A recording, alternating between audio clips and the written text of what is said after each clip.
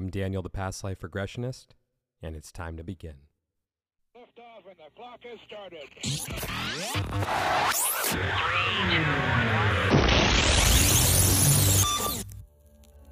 This is Timeless Spirituality.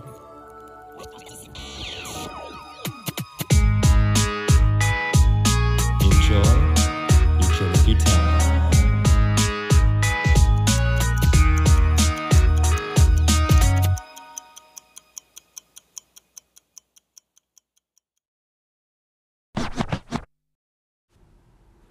Hey everyone, it's been brought to my attention that there's a bit of an echo once the episode starts and it lasts for a couple minutes, so just wanted to let you guys know that I'm working with the software company to resolve that, so hopefully I'll take care of it soon.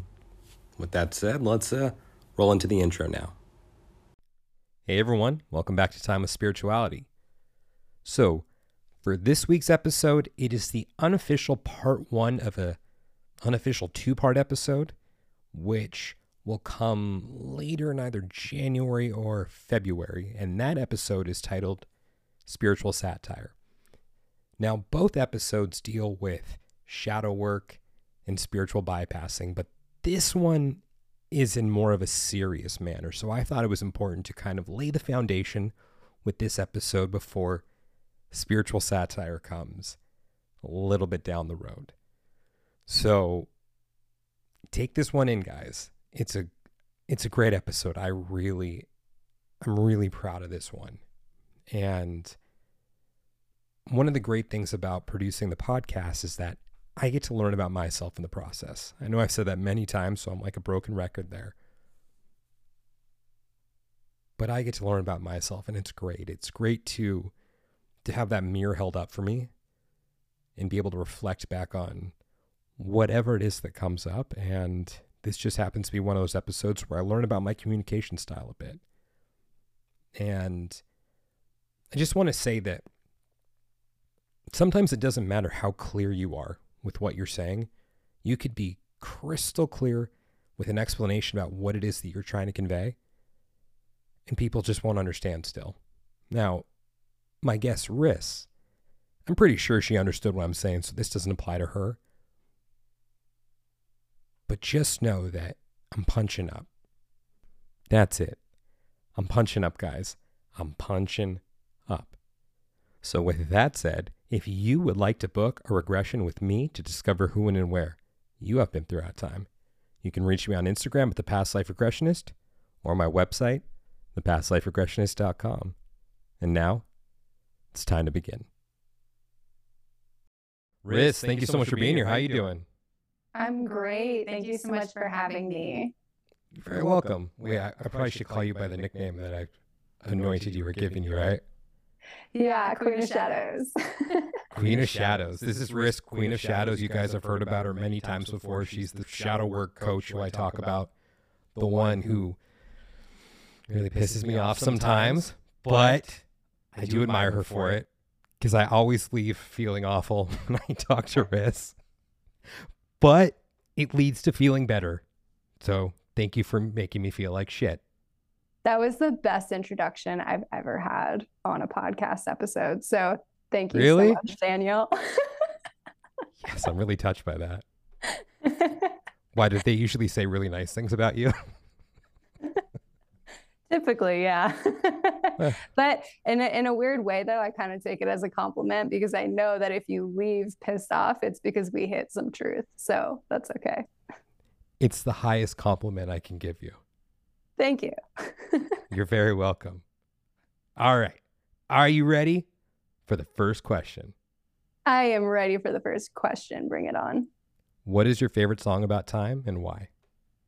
Yeah, this question actually has me thinking because, there's so many really great songs about time, but I actually think, and I listen to country every once in a while, which typically surprises people. It surprises me. Yeah. And not really kind of like the type of person that would, but I do from time to time. And there's this one song called Timing is Everything. And it's actually a very sentimental song to me. the person who showed it to me, it was years ago, he actually passed, and we were really, really close. And yeah, it's just a really beautiful song about the serendipity of time. And it's almost like everything sort of has an order. You know what I mean? Like there's this sort of really mysterious thing behind, and humans like to talk about it in the form of like synchronicity or, serendipity or whatever it is. Human minds try and make sense of like these really odd sort of coincidences, quote unquote, but the song really is sort of about like how it's so odd, those synchronicities and how timing really is everything. So yeah, so that song definitely came up for me when you asked that question. That's a new one. I haven't heard that one before. Thank you for that. Yeah. And it's a country song. Yeah, it's a country song. Yeah, that's seriously a real curveball coming from you. I love to keep you on your toes. You know that. You do well with that. Are you ready for the second question? Yeah, let's do it. Who is Riss? Who is Riss? Gosh, that's a very deep question. Mm-hmm. How's it feel to be on the other side of it? Oh, I'm always on the other side of it. I have people checking me all the time and doing shadow work with me. So yeah, who is Riss? Well, right now, I am someone who is passionate about understanding the inner workings of the mind in order to really hack the subconscious and help people really reach their highest potentials. And the reason why I'm so passionate about that is because I've had to do that in my own life. And it completely sent me down another road that I was on before. I was actually a scientist before what I do now.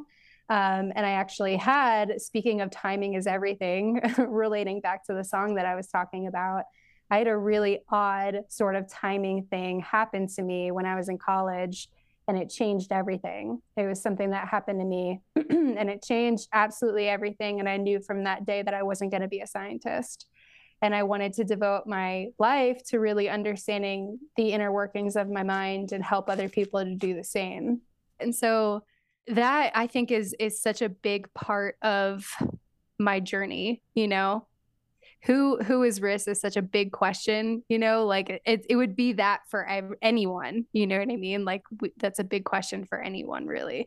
But yeah, that's just a little bit about my journey and where I'm at right now and what's really important to me.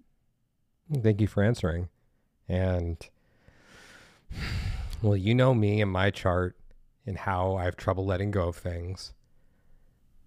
It felt so good to check you there for a second, but then when you slapped back and said, there are always people checking you, like, shit. Haven't quite let go of that yet. I wouldn't be a good coach if other people weren't checking me. This is true. This is very true. This is why I need someone like Riss to check me. So for everyone who listens regularly and has heard me talk about softening my edges, not looking for validation all the time, things like that, Riss has played a big part in that because she shows me those things and she shines a light on those shadows. So thank you, Riss, for giving me material for the show. You're so welcome. And I hope that it provided everybody with good laughs, good thoughts, like reflections, all of those things. I hope so. Yeah, as I ponder that one. Anyways, let's switch gears to shadow work. So, my queen of the shadow, queen of shadows, what is shadow work? Yeah, so traditionally, shadow work, the term shadow work was coined by the psychiatrist Carl Jung. And so he kind of studied shadow work as a form of integrating. So the shadow is the unconscious parts of you that we deny, reject, and disown. And oftentimes it happens in childhood. So the theory is that we kind of come into this world as a whole person. As babies, as children, we are whole. We don't have problems saying no when we mean no, saying yes when we mean yes. We don't have a problem expressing our emotions. We cry when we're upset. We say it when we're hungry. Like we have no problem advocating for our whole self. And Not that we're even really conscious that we're whole at that point. You know what I mean? It's just kind of, that's just how the state that we enter into the world. And the idea is that when you kind of go along your journey, things kind of happen to you. You meet teachers, other peers, you have relationships with your parents, and these relationships end up impacting you, and experiences, these life experiences end up really impacting you in a way where it kind of causes the fragments in the personality. So the whole self becomes fragmented. So that can look like maybe you went to school and you experienced bullying around your image. And because of that, you completely changed your image going forward. And you're not really in touch with that authentic part of you anymore because you learned that it wasn't acceptable. And so shadow work is really a process of actually reclaiming those parts of you. And typically when we move from shadow, when we act from shadow, which, you know, is so deeply part of the human experience. But when we act from shadow, we can choose the wrong partners. We can choose the wrong career path. We can end up, you know, just going down roads that are really not in alignment with who we are as a person and our authentic selves and our whole selves. And so shadow work is really a process of reclaiming the whole version of yourself and learning to love and accept and advocate for that person. So it's really, really powerful work. It's very deep. A lot of it kind of goes into the unconscious, but also the subconscious. And so the more traditional way of doing shadow work with Carl Jung is like dream work, really kind of getting into those like unconscious states of mind. But, you know, I really work a lot on the subconscious levels as well with my clients. I don't do a ton of dream work yet. I'm thinking about actually incorporating it into my practice. So we'll see where that goes. But as of right now, a lot of it is like reclamation, and learning how to advocate for the authentic self. Why do you feel that it's easier to operate from the shadows? I think it's because that's such a great question. Why do you think it's easier to operate from the shadows? I think it's because it's familiar. It's familiar, and it's hard to operate and advocate for the authentic self because we risk abandonment. We risk rejection. We risk people not accepting us. And so there's a higher cost, right? There's pain, you know? Whereas when we move from shadow, it's easier because it's a short-term release. You know what I mean? So although it's more painful in the long run, in the short term, you don't necessarily experience that rejection, or you don't feel like you don't feel like you're abandoned, you know, in that moment if you move from that place. The catch though is that you actually reject and abandon yourself, which is even more painful and why it doesn't work in the long run. So the easier sort of piece comes in around more like short-term sort of ways of thinking, which, you know, humans very so often fall into. Can you expand upon the abandonment component there? Absolutely. Yeah. So oftentimes, you know, when we're children, something that my coach said to me a while back is, as children, we can be abandoned. As adults, we cannot. And even if someone does, quote unquote, abandon us in our adult years, it's really the inner child that feels abandoned. So it's not necessarily the adult. And the work is to caretake that inner child versus enmesh with it and become consumed by the abandonment wound. But essentially, early on in childhood, we can experience an abandonment. And that can look like, you know, maybe you had a neglectful parent. They didn't really know, like an avoidant sort of parent who didn't really know how to cater to your needs. They didn't know how to, you know, listen to your emotions. They didn't know how to meet you. And so abandonment is really when somebody abandons you, they leave you hanging when you need them. You know what I mean? You're dependent upon your parent. And so we can have these wounds deep down that go back to childhood around abandonment. And what happens is later on in life as adults, we act them out in other relationships. So let's say, you did have a neglectful parent who wasn't around much, like maybe they were working a lot, maybe they straight up left, and there's a wound there. There can be a fear. What happens is kids internalize that as it must be my fault, right? There must be something wrong with me. I did it. And so later on, if that's not healed, that shows up in relationship. So when you're in a romantic partner with somebody and the romantic partner, let's say, wants to hang out with their friends instead of you one night, that abandonment wound can actually get kicked up, and you're not conscious of it. Like, you don't know. You just know that you're triggered. You know that you're feeling really anxious. You're feeling like you're not good enough. You're feeling like your partner is doing it on purpose. That's that shadow. That's that abandonment wound. Why do you feel it is that someone will seek out relationships that act out those abandonment wounds? That's such a good question. And this is just purely my opinion. I've heard countless people speak to this as well, obviously, but I think that if we don't do the shadow work and we don't do the inner work, I think we will choose partners who mirror those wounds because we're trying to recorrect the past. So in our minds, we're in a cycle where we're trying to prove to the person that we're good enough that they can't leave us. You know what I mean? So whatever happened in the past, maybe, going back to the example, maybe you had a parent who left when you were a child, and you internalize that as being something wrong with you. You can have this wound that you're not good enough, right? And so you spend so much time trying to prove that you're good enough to other people so they don't abandon you. And so you'll attract a partner who will leave so you can try and convince this person that you are good enough. You know what I mean? So it's kind of like the past hijacking your consciousness and leading you to choose partners that actually aren't in alignment with your whole self. So you'll choose partners that mirror the story that you're not good enough. My coach always said, you either choose people who validate your stories or choose people who will challenge your stories. So that basically means you'll choose people who confirm that you're not good enough in your head, or you'll choose people who make you face that story as being untrue. And it can be incredibly uncomfortable to do that, to actually admit that we're good enough. And so it's very, very powerful work. Yeah. So I understand that the go-to when it comes to shadow work can typically be relationships used as the example, but how else does shadow work show up outside of relationships? Yeah. So it can show up in career. That's actually what happened with my own path.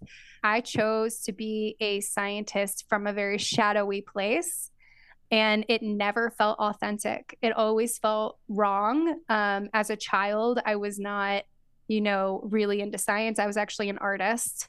I was winning art competitions at a very early age. I was very good at things that I do now, like I was very good at working with people, psychology, emotional intelligence. Like those were all sorts of things that were actually very a part of who I am as a person.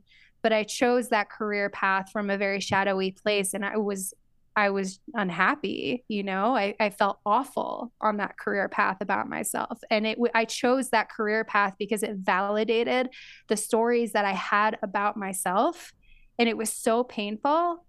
And it took a lot of work and courage to actually step in onto a path that was more in alignment with my authentic self and challenge those stories that I had about myself. This feels weird right now. I'm not used to having a conversation with you like this. I mean, thank you for sharing that, because our conversations usually go a little more like you shining a light on something for me and me being like, why? This is weird. This is so foreign. Like, who is this person? What have you done with this woman who always pisses me off?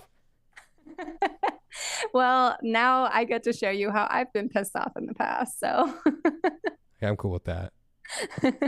And also, Riss has the coolest rising sign. I just have to say that. I'm a fan of the Aquarius rising. Just want to give you a shout out for that one. I think it's the best of the 12. And I know people say, oh, we love all our children the same and everything. I don't look at rising signs that way. And there's no bias at all. No, there's bias there. I mean, to me, the other 11 are all the same. but there's one that stands above the rest. So I just want to give you props for being born at the right time. Props. Credit goes to my mom. Yeah. Shout out, Mom. Shout out to my mom. All right. Let's talk about some spiritual bypassing now, as that was our segue, talking about how Aquarius rising is the best sign of all. Jesus, here come my shadows. Oh, God, I'm already seeking validation and just projecting it on you. So this is what it looks like. She doesn't even have to say anything. It just comes up by her just being in front of me. This is what it looks like, everyone. This is what it looks like. And then I have to sit with this after and say, why? Why do I need to point out that Aquarius rising is the best out of the 12? Why do I need to put it on someone else? Because it is. No, I'm just kidding. No, you're not.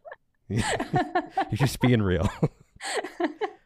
Okay, so that's something I'm going to need to sit with after. See, yeah, for shadow work, it doesn't need to always be something scary like that creature or monster coming out of the shadows.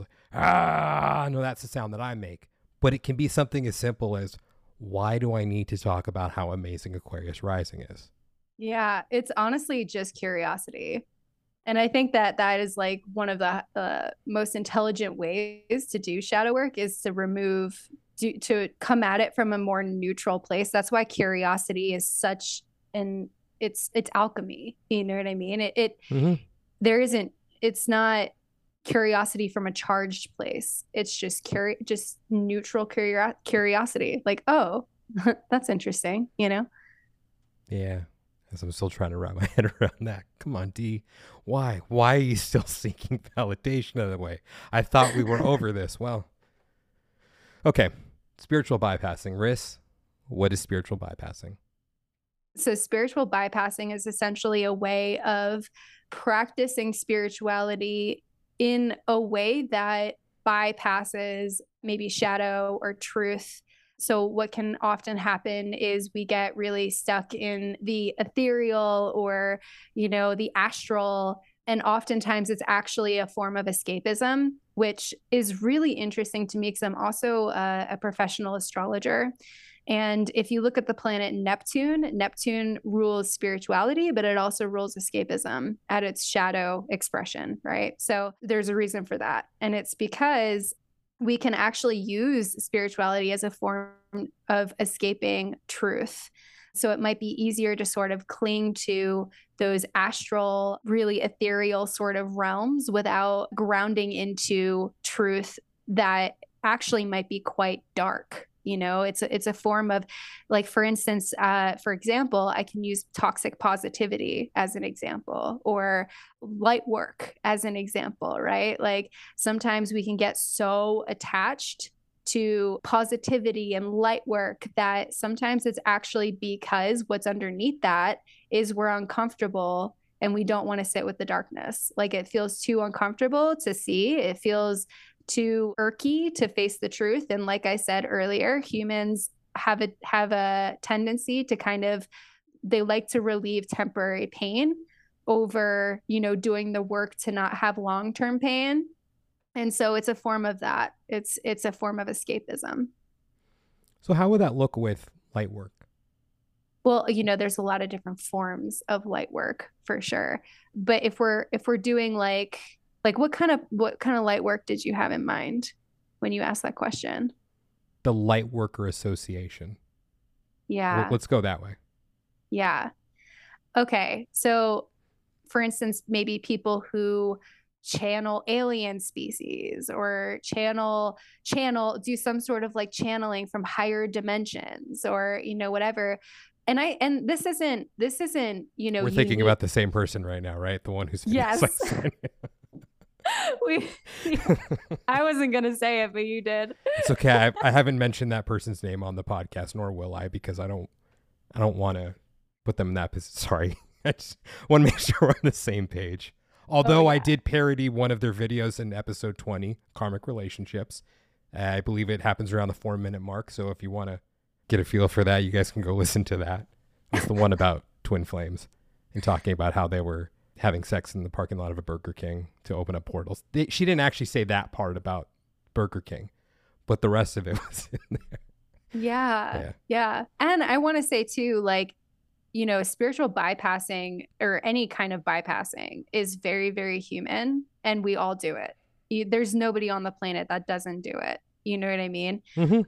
So I do want to say that, everybody's kind of on their own growth path and everybody is where they are. And, but it can be very dangerous, especially if you're a teacher, if you're guiding other people, it can be very dangerous. And to your point, that's another topic is twin flames can be incredibly bypassy. So an example is, let's say that, you're in a really toxic relationship and you have this sort of, you're clinging, you're attaching to this idea that this person is your twin flame. And I've seen people use that as a way to stay in toxic relationships because they don't want to face the truth that this person just is not good for you.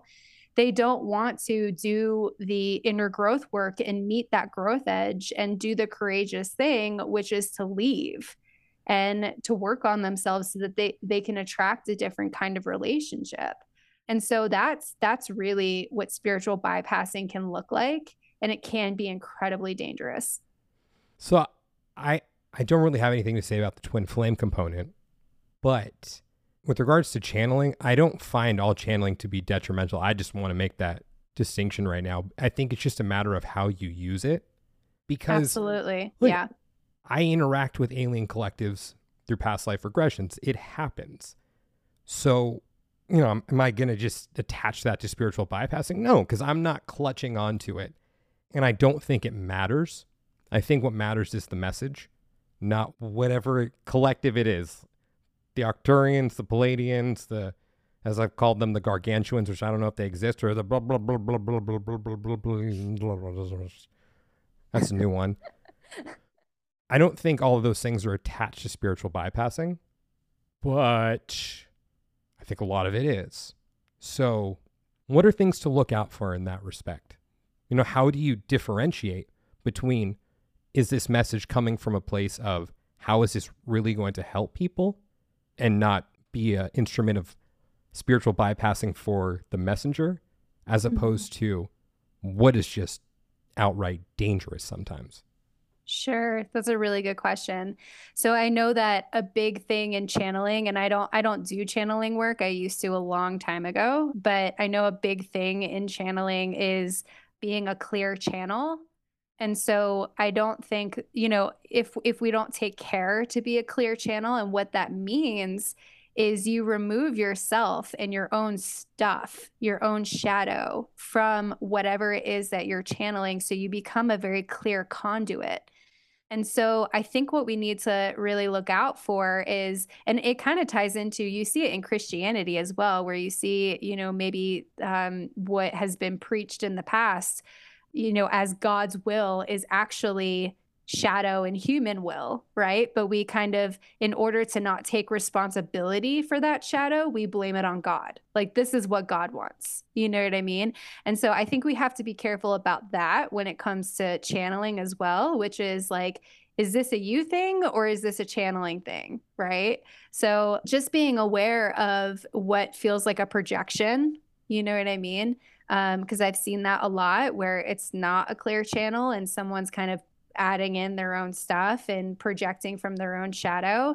And I want to be very clear too. It's not because, most times when this happens, it's not because somebody has ill will, and it's not, they're not necessarily doing it on purpose. Most of the time they're not. No. Most of the time they're actually, they want to help. They want to be a clear conduit. You know what I mean? It's not because anybody's wrong or evil. It's just, we do have to be careful about how we guide and direct people and how we're showing up in that container, and questioning, like taking care to like remove our own stuff from the situation before we show up for the person.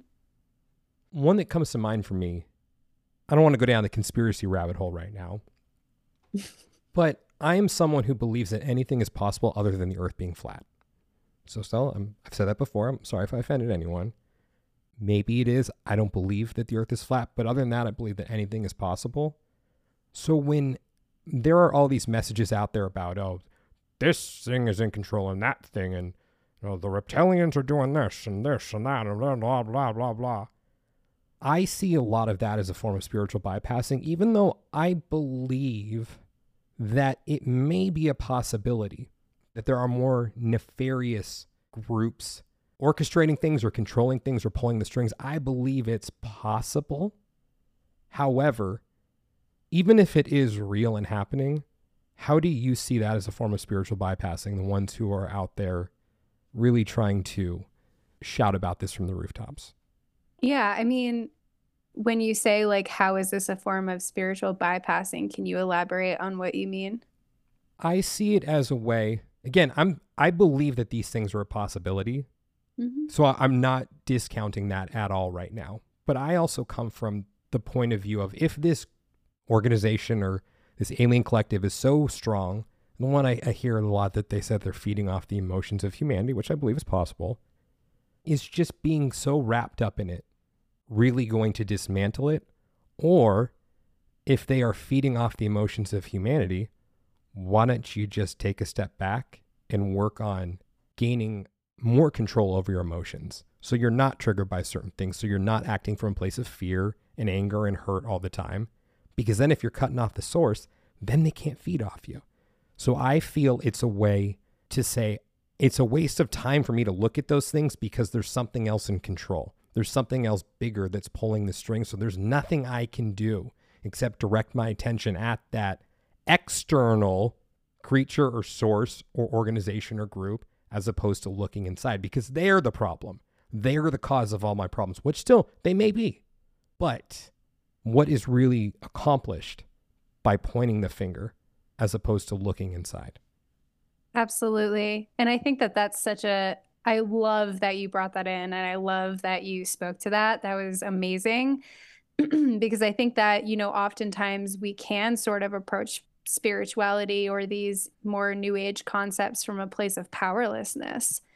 And that's the difference is, are we using spirituality as a form of empowerment or to victimize ourselves? You know what I mean? I feel like the underlying question with shadow work is why. You know what I mean?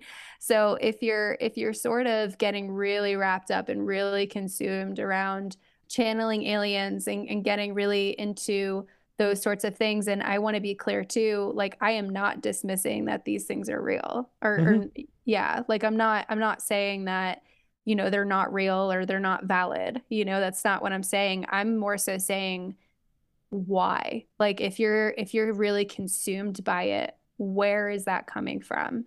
And, shadow work is really about taking responsibility. It's about personal accountability. It's about seeing yourself as a sovereign being and seeing the power in yourself, and not approaching and interacting with life in a way where you are a complete victim to your circumstances.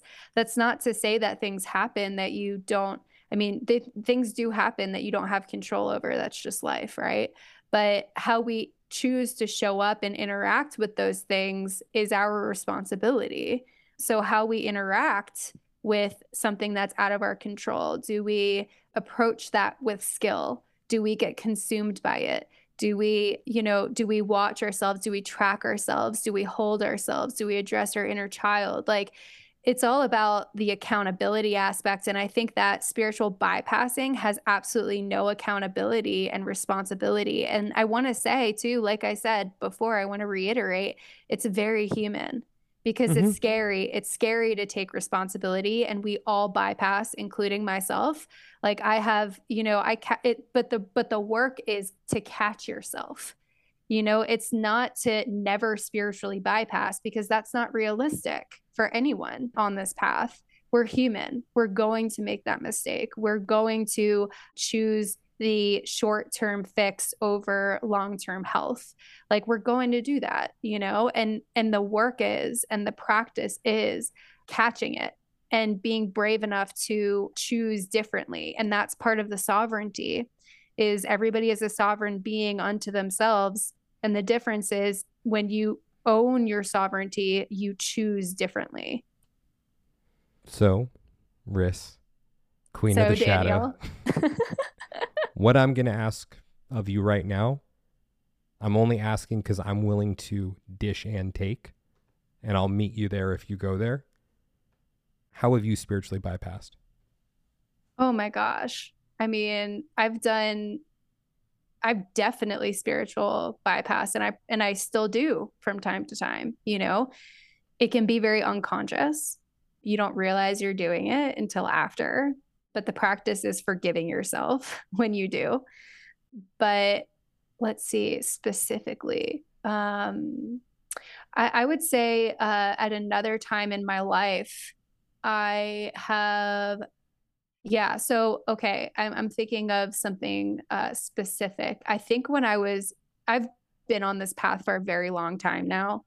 And in the beginning, I think that I used spirituality actually from a very shadowy place in the beginning. Like I practiced spirituality from a shadowy place, and wasn't conscious of it. I had my own wounds around probably not being enough, feeling inferior. And so spirituality became a way to validate that I was enough.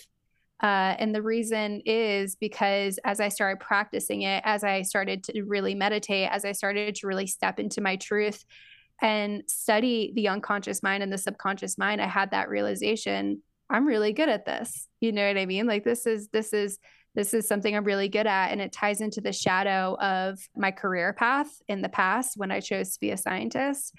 When I got onto the spiritual path of like shadow work, of all of the things that I do now, I think because I still had that wound of not feeling enough, it turned into a superiority complex in the beginning of my journey. And I think that I used spirituality in that way. And I looked down upon other people who maybe weren't as into personal development or weren't into spirituality like I was. And that's bypassing. That's really not taking responsibility for, I just don't feel enough. You know, like if you're looking down on other people because they're not like you, that's a you thing. That's not them. You know what I mean? And I struggled with that in the beginning, for sure. Well, thank you for being so open and vulnerable for that one, because you weren't spiritually bypassing there by owning your shit. So I appreciate it. I own my shit because I didn't in the past. So It's funny you bring up about the superiority complex, because that's something that I still struggle with from time to time. I mean, I think it's something I'm getting much better at, but there is that feeling that comes up of I'm better than you because I'm looking at these things, because I'm willing to take the time to look at these things, because I'm not a fucking pussy like you are. But this is the thing. I'm putting it out there so I'm being honest, because then I can hold myself accountable for it. That's what I'm doing right now. It doesn't make me look great. Maybe there's some more words in there besides the ones I just let out, but it does happen. But I think what I'm getting better at now is reeling it back in and seeing, look, this is just where I am on my journey, and this is where they are in their journey. This is no slight against them. If they are not there yet, maybe they'll never be there. But it doesn't make me better than them, because maybe that's what their journey is supposed to be in this life.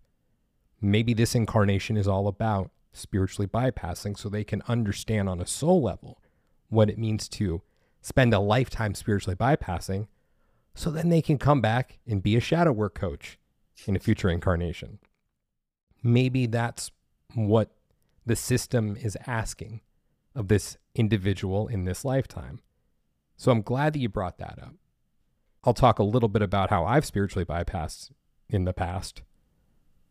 Bypassed, P-A-S-S-E-D. P-A-S-T for the past. Okay, yeah. Comes my grammar brain there. How I've spiritually bypassed in the past. That's a tongue twister a bit.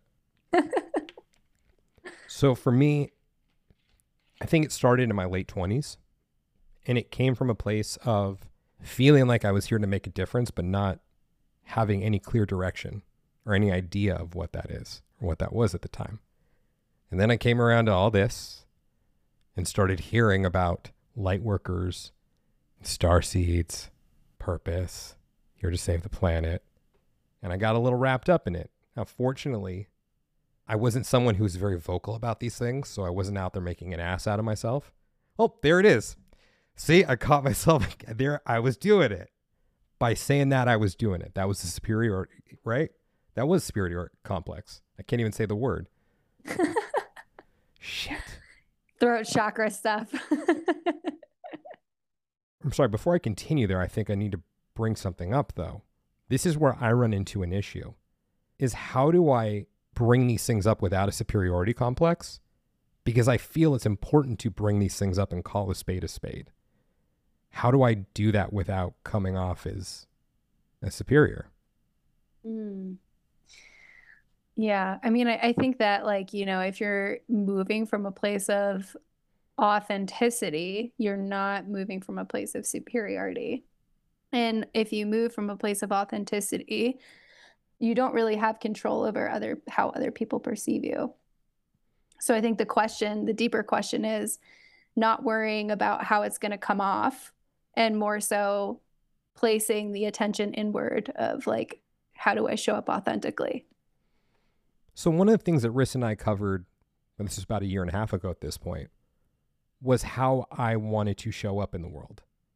And what it really boiled down to, which Riss held this dirty ass beautiful mirror up for me. Just had a bunch of shit on it and fog and bananas. Some tomato sauce. Like, I'm a Taurus. I mean, I don't want to be the stereotype, but my mind will just naturally go to food. She held this mirror up for me to understand that if I'm just myself, that's all I need to be. The second I try being anything other than me is when I'm veering off of authenticity or I'm trying too hard. So the struggle that's coming up for me right now is me saying those people are just a bunch of fucking pussies. That's me being authentic. Maybe there's a superiority complex that does accompany it a bit, but there's that authentic part of me that's saying, I just need to call it what it is and not mince my words, because I think someone needs to say it. And as long as I'm not punching down, I think that's the distinction that needs to be made too, is that I'm punching up, because I think sometimes you need to punch up in order to knock someone off their high horse. Riss, I know you have some words about this, so. No, honestly, I was just listening. Yeah, I mean, I definitely agree with that. I think that sometimes just being yourself punches people up, and you don't even need to try. You know what I mean? Like, you just even bringing how you really feel about something, because that's really authentic expression, is like bringing how you actually, what's real. You know what I mean?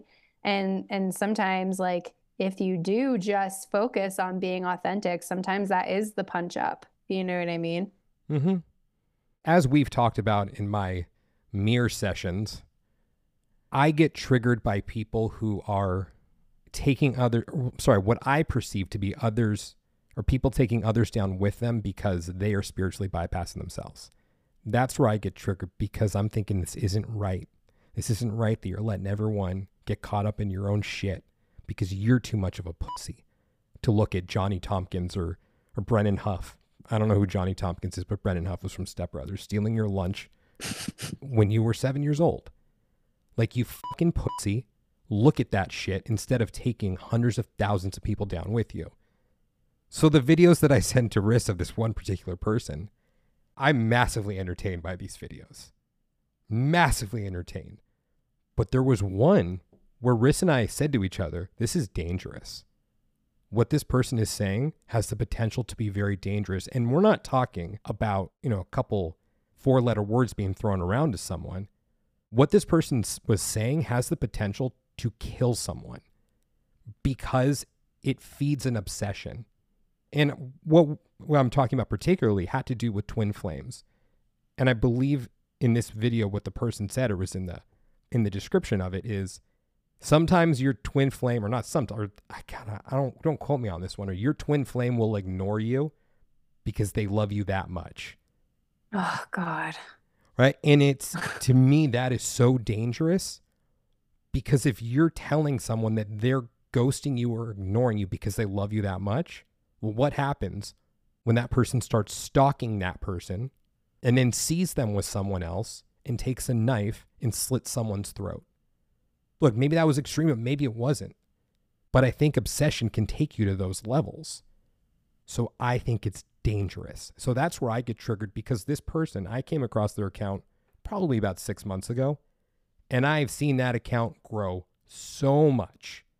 So much. Of course, there's that part of me that's pissed off because I'm doing what I believe to do, or to be the right thing, which is not playing into those things, not bringing up the sexy buzzwords, or not talking about all the sessions I do with the aliens and stuff, and focusing on doing an episode about shadow work, and seeing these people grow because they're playing that way. I get triggered by it, but maybe it's my altruistic nature in a sense of only focusing on, this is going to get someone killed. This is why I'm being triggered by it. Or why won't this person look at their shit? And they grow and take people down with them. And then I go to the extreme of, maybe it's because these people need to be taken down this dark path by this cult leader so they can find their way back. Because for me, what I didn't get a chance to touch on a few minutes ago, because I got triggered as I was talking by myself, was the way that I spiritually bypassed was by getting caught up in all that. I never went down the twin flame route. I never, just, it wasn't my jam. But I got caught up in purpose and being a light worker and being the ones who are here to change the planet and save the planet and uplift it to the 57,000th dimension. Oh, wait. No. We're going to do the 65,000th dimension now, because 58th was so last week. That's what I got caught up in, because really what I was doing was making a choice, whether it was consciously or unconsciously, to not look at my shit, because it was easier to put all my focus and attention on uplifting humanity, up-leveling Gaia through the collective consciousness crystalline grid on her merry way into her dance with the universe in the song and dance of all that is, and the divine feminine and masculine, and them fornicating all over Mars and Venus. Boy, I took that. I was really doing well there too. I think you were channeling. Yeah. Who was I, Saturn there? Or was I Neptune? Neptune, definitely. Yeah, it was Neptune. But that's how I spiritually bypassed, because it was easier for me to look at the world through that lens, because everything else became irrelevant to me. I said, I don't need to look at those things, because what's that going to do? How is that going to help the earth? How is that going to help raise humanity to a new level of consciousness? And the answer was it wasn't. But that's okay. Then the flip side of it was, wait, what if that is the way to do it? What if the way to help uplift humanity is to look at my own shit and take a step back from all of that and really take the time to start working on myself, and then put me in a better position to help others? Because here's the other kicker. For some of that time, I was a past life regressionist. Good thing about me, though, at the time was I still wasn't completely sold. So I don't believe I was taking others down with me, because I wasn't out there perpetuating things. But I was so caught up in it still as a way just to bypass myself that I just chose not to look at it. But I believe that I became a much better practitioner once I decided to take a step back and be selfish and focus on myself and say, fuck the rest of the world for a little while, for a couple of years. Like, they can hurt themselves in the meantime or whatever it is. Like, I'm not going to, me being out there talking about all this stuff is not going to change things. But what if I come out a little bit lighter on the other side, because I've looked at my shadows and I've released some of them, and then I show up differently as a result of it. And then I'm in a better position to help people. And then if people can see me on this journey of seeing where my triggers are lying, even in this podcast recording that we're doing, well, after a year and a half of the shadow work that I've been doing with Riss, and that wasn't even my first foray into it. But I still have a lot to do. I still have a lot to work on. I have a lot of growing to do. And the second I think I'm done is the second one I'm kidding myself. Now, at some point, Riss is going to be done with me, because she can be like, dude, enough. Enough is enough. I'm sick of your shit, man. No, Grow I the love fuck fucking up, with dude. you. See, and what I was doing was seeking validation there. Because I've learned the buttons to push with Riss. And But this is what shadow work is. It's being aware of it, because then still I'm going to sit with myself after and say, why did I need to go there? Come on, D. Was it necessary? Why with all this awareness that you have about seeking validation, do you still go there? And it doesn't need to look spectacular. This is what it is. Riss, you have the floor. Something that I think is really important to say when we do shadow work, it's not necessarily to, like I have this image of the extremist Christians that like whip themselves if they're bad. You know what I mean? It's not necessarily about that either. It's just, it's not about judging ourselves. It's really just about like being conscious of how we're showing up and choosing to do things differently. And I think that I really like that, you talked about doing all of this sort of like astral work and really tying your purpose up into that, you know what I mean? And again, like the shadow work question would be, what is the attachment to purpose? What is that? Why? Where is that coming from? And again, it's not to put you down in any way. It's really just to create it's to put you in touch with your truth so you can redirect towards the authentic self. So you basically, what happens is oftentimes we're trying to find ourselves in something outside of us. Like we're trying to mold something outside of us to fit our authentic self versus aligning with our authentic self and choosing from that place. So instead of like, moving from the outside in, we choose to be conscious of moving from the inside out. And so it's a process of really just allowing yourself to redirect and to kind of ask those deeper questions so you can follow a path that feels more in alignment with truth. It's really just connecting to truth, and sometimes when we can get really caught up in trying to find ourselves outside of us and trying to escape ourselves. A lot of it is like escaping ourselves, and when we get so caught up in that, that's when it can kind of become a little bit dangerous, and you tend to attract people who are doing the same thing. So yeah, just wanted to speak to that. I think it's interesting that you bring that up, because even when you pose that question, I thought about my answer and realized that my answer in and of itself may be spiritually bypassing. But then, as I'm teeing it up right now, it's about what I'm about to say. But then thinking, is it really? Because maybe this is the way that I genuinely view the universe and the way that things work. And that answer is, I don't believe that anyone is truly selfless. I don't. I believe that some people may think they are. Maybe if you've been sitting in a cave meditating for the last 30 years, maybe you're completely selfless. But in the world that we live in, I don't believe that any person is truly selfless, at least on a subconscious level. Because the way that I view the universe is that there really is a karmic balance that takes place. So that in the act of doing whatever it is that you're doing, you're balancing something out or racking up points in one way or another. So maybe consciously it is a truly selfless act. But on a soul level, there's something different. Now, then the question becomes, well, do souls really operate that way? When we're operating outside of the third dimension, is that the way that we look at things? And with purpose, I think it's just a matter, ultimately, of looking for approval, of validation, of having something reflected back at you that says you're making a difference. You're changing things. I'd be lying if I said otherwise. Absolutely. Yeah. And I understand this too, because I went really deep down the purpose rabbit hole. And I want to say too, like, to your point earlier, like some people need to just sort of like go through that path in order to find themselves. They have to sort of get lost in order to come back to their truth, which is, oh, it was me all along, right? Which is typically the truth that we return to, that the answer was within, all of those pieces. But yeah, I mean, I definitely went through my own journey with that too, of clinging to purpose and what that means. I am grateful for it because I do what I do now, because I went down that path. But yeah, I think that we can kind of, if we don't practice shadow work, we can kind of just get lost in that and never actually come back home. You know what I mean? To ourselves. That can definitely be where things kind of go awry, for sure.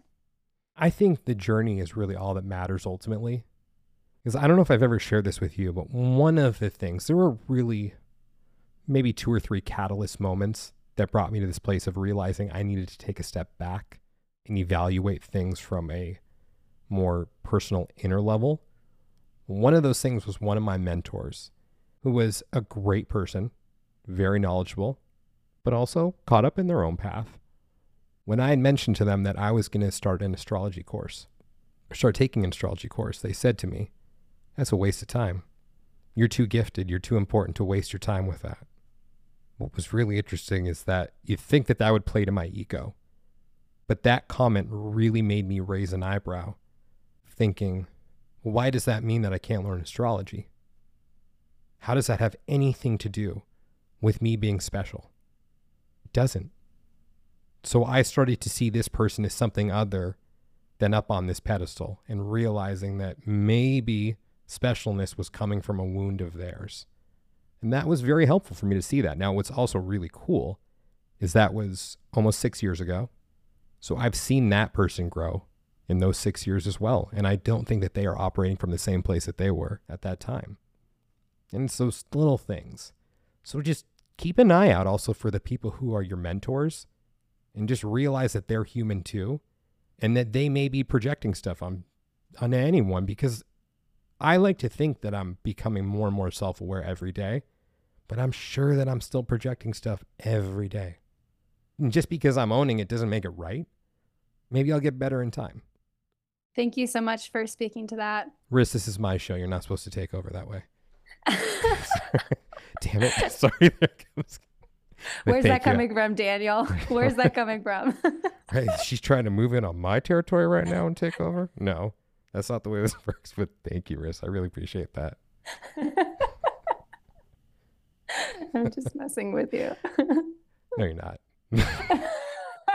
Nah, I mean, in all seriousness, I appreciate you so much. You have changed my life in ways that if I sat down for 5 minutes and really put my thoughts together, I could probably comprehend it and articulate it to you, but I don't want to. So to say you've really made a difference in my life. And I think that it shows just in the way that I show up. Because I think I even mentioned today in the podcast, like, this podcast is about my journey. I made it very clear in the very first episode that while the spotlight is on the guests, ultimately the show as a whole is about my journey and allowing people to see me on my path and see where I'm starting from the beginning of the podcast and wherever it is I ultimately end up, and seeing that I am a flawed human and that I do make mistakes and that I'm going to say stupid things a lot, and that maybe those stupid things will start coming more far and few in between. But I believe that you are one of those people who are really paramount for the growth that I believe is transparent through these episodes in this place where I'm at now as opposed to a year ago. So I want to thank you from the bottom of my heart for that. Not only for me, but there's a lot of people I know who have worked with you whose lives have changed. And I'm just thinking, damn. Like, you do well. And I believe in you. And I believe that you're here to make a difference. And with that, I want you to take the floor now and talk about what you're here to offer the world. Thank you so much for saying that. It truly means the world to me. I mean, my heart just lit up, like, hearing you say that. And seriously, it's such an honor and such a blessing. Every single client I have is also a teacher for me too. They're always a mirror. They're always a teacher. They're always helping me grow too. And so I am eternally grateful for you and all of my clients. I would not be here without any of you. And it's seriously such a blessing and such an honor. So yeah, so I offer one-on-one shadow work coaching, and within a coaching container over several weeks, I meet with clients every single week and we do shadow work together. And I also host new and full moon ceremonies, which my clients get access to. So the new and full moon ceremonies are really special because they bring my community together. A lot of the people who come to my ceremonies are my current clients. or shadow work clients that have worked with me in the past who keep coming. And then it's also a mixture of people who are new and want to try it on and are interested. Like I said before, I'm also an astrologer, and so I always weave in astrology. And I also offer one-on-one astrology readings as well. I always weave in shadow work into my astrology sessions because I'm so passionate about it. But that's really what I'm here to offer. Well, I'm glad you're here. Thank you. I'm glad to be here too. And where can everyone reach you? So I have a website. It's www.marissacottrill.com. How do you spell that? MARISACOTTRILL.com. I also am very active on Instagram at All My Ancestors. And then I also have a TikTok, which is at all_my_ancestors. I'm also the house astrologer for the brand Tamed Wild, and I run the moon musing section on the Magic and Alchemy blog. And I've also been on their podcast a few times on the Magic and Alchemy podcast. So definitely look out for my Tamed Wild work. I write about new and full moon astrology every single month, and there's always personal development themes tied into it. So definitely watch out for that too. And she's an Aquarius rising. And Aquarius sun. And Mercury and Saturn. I just couldn't resist. I couldn't resist. Thank you so much for coming on, and just thank you for being you. Thank you so much for having me, Daniel. It's been such a pleasure to come on to your podcast today.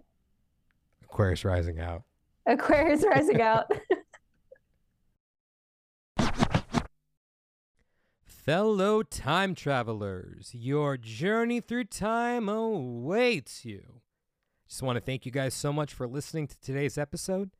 And if you're interested in discovering who, when, and where you have been throughout time, and you'd like to book a session with me, just go ahead and send me a message on Instagram at The Past Life Regressionist, or you can reach me through my website, yourpastliferegressionist.com.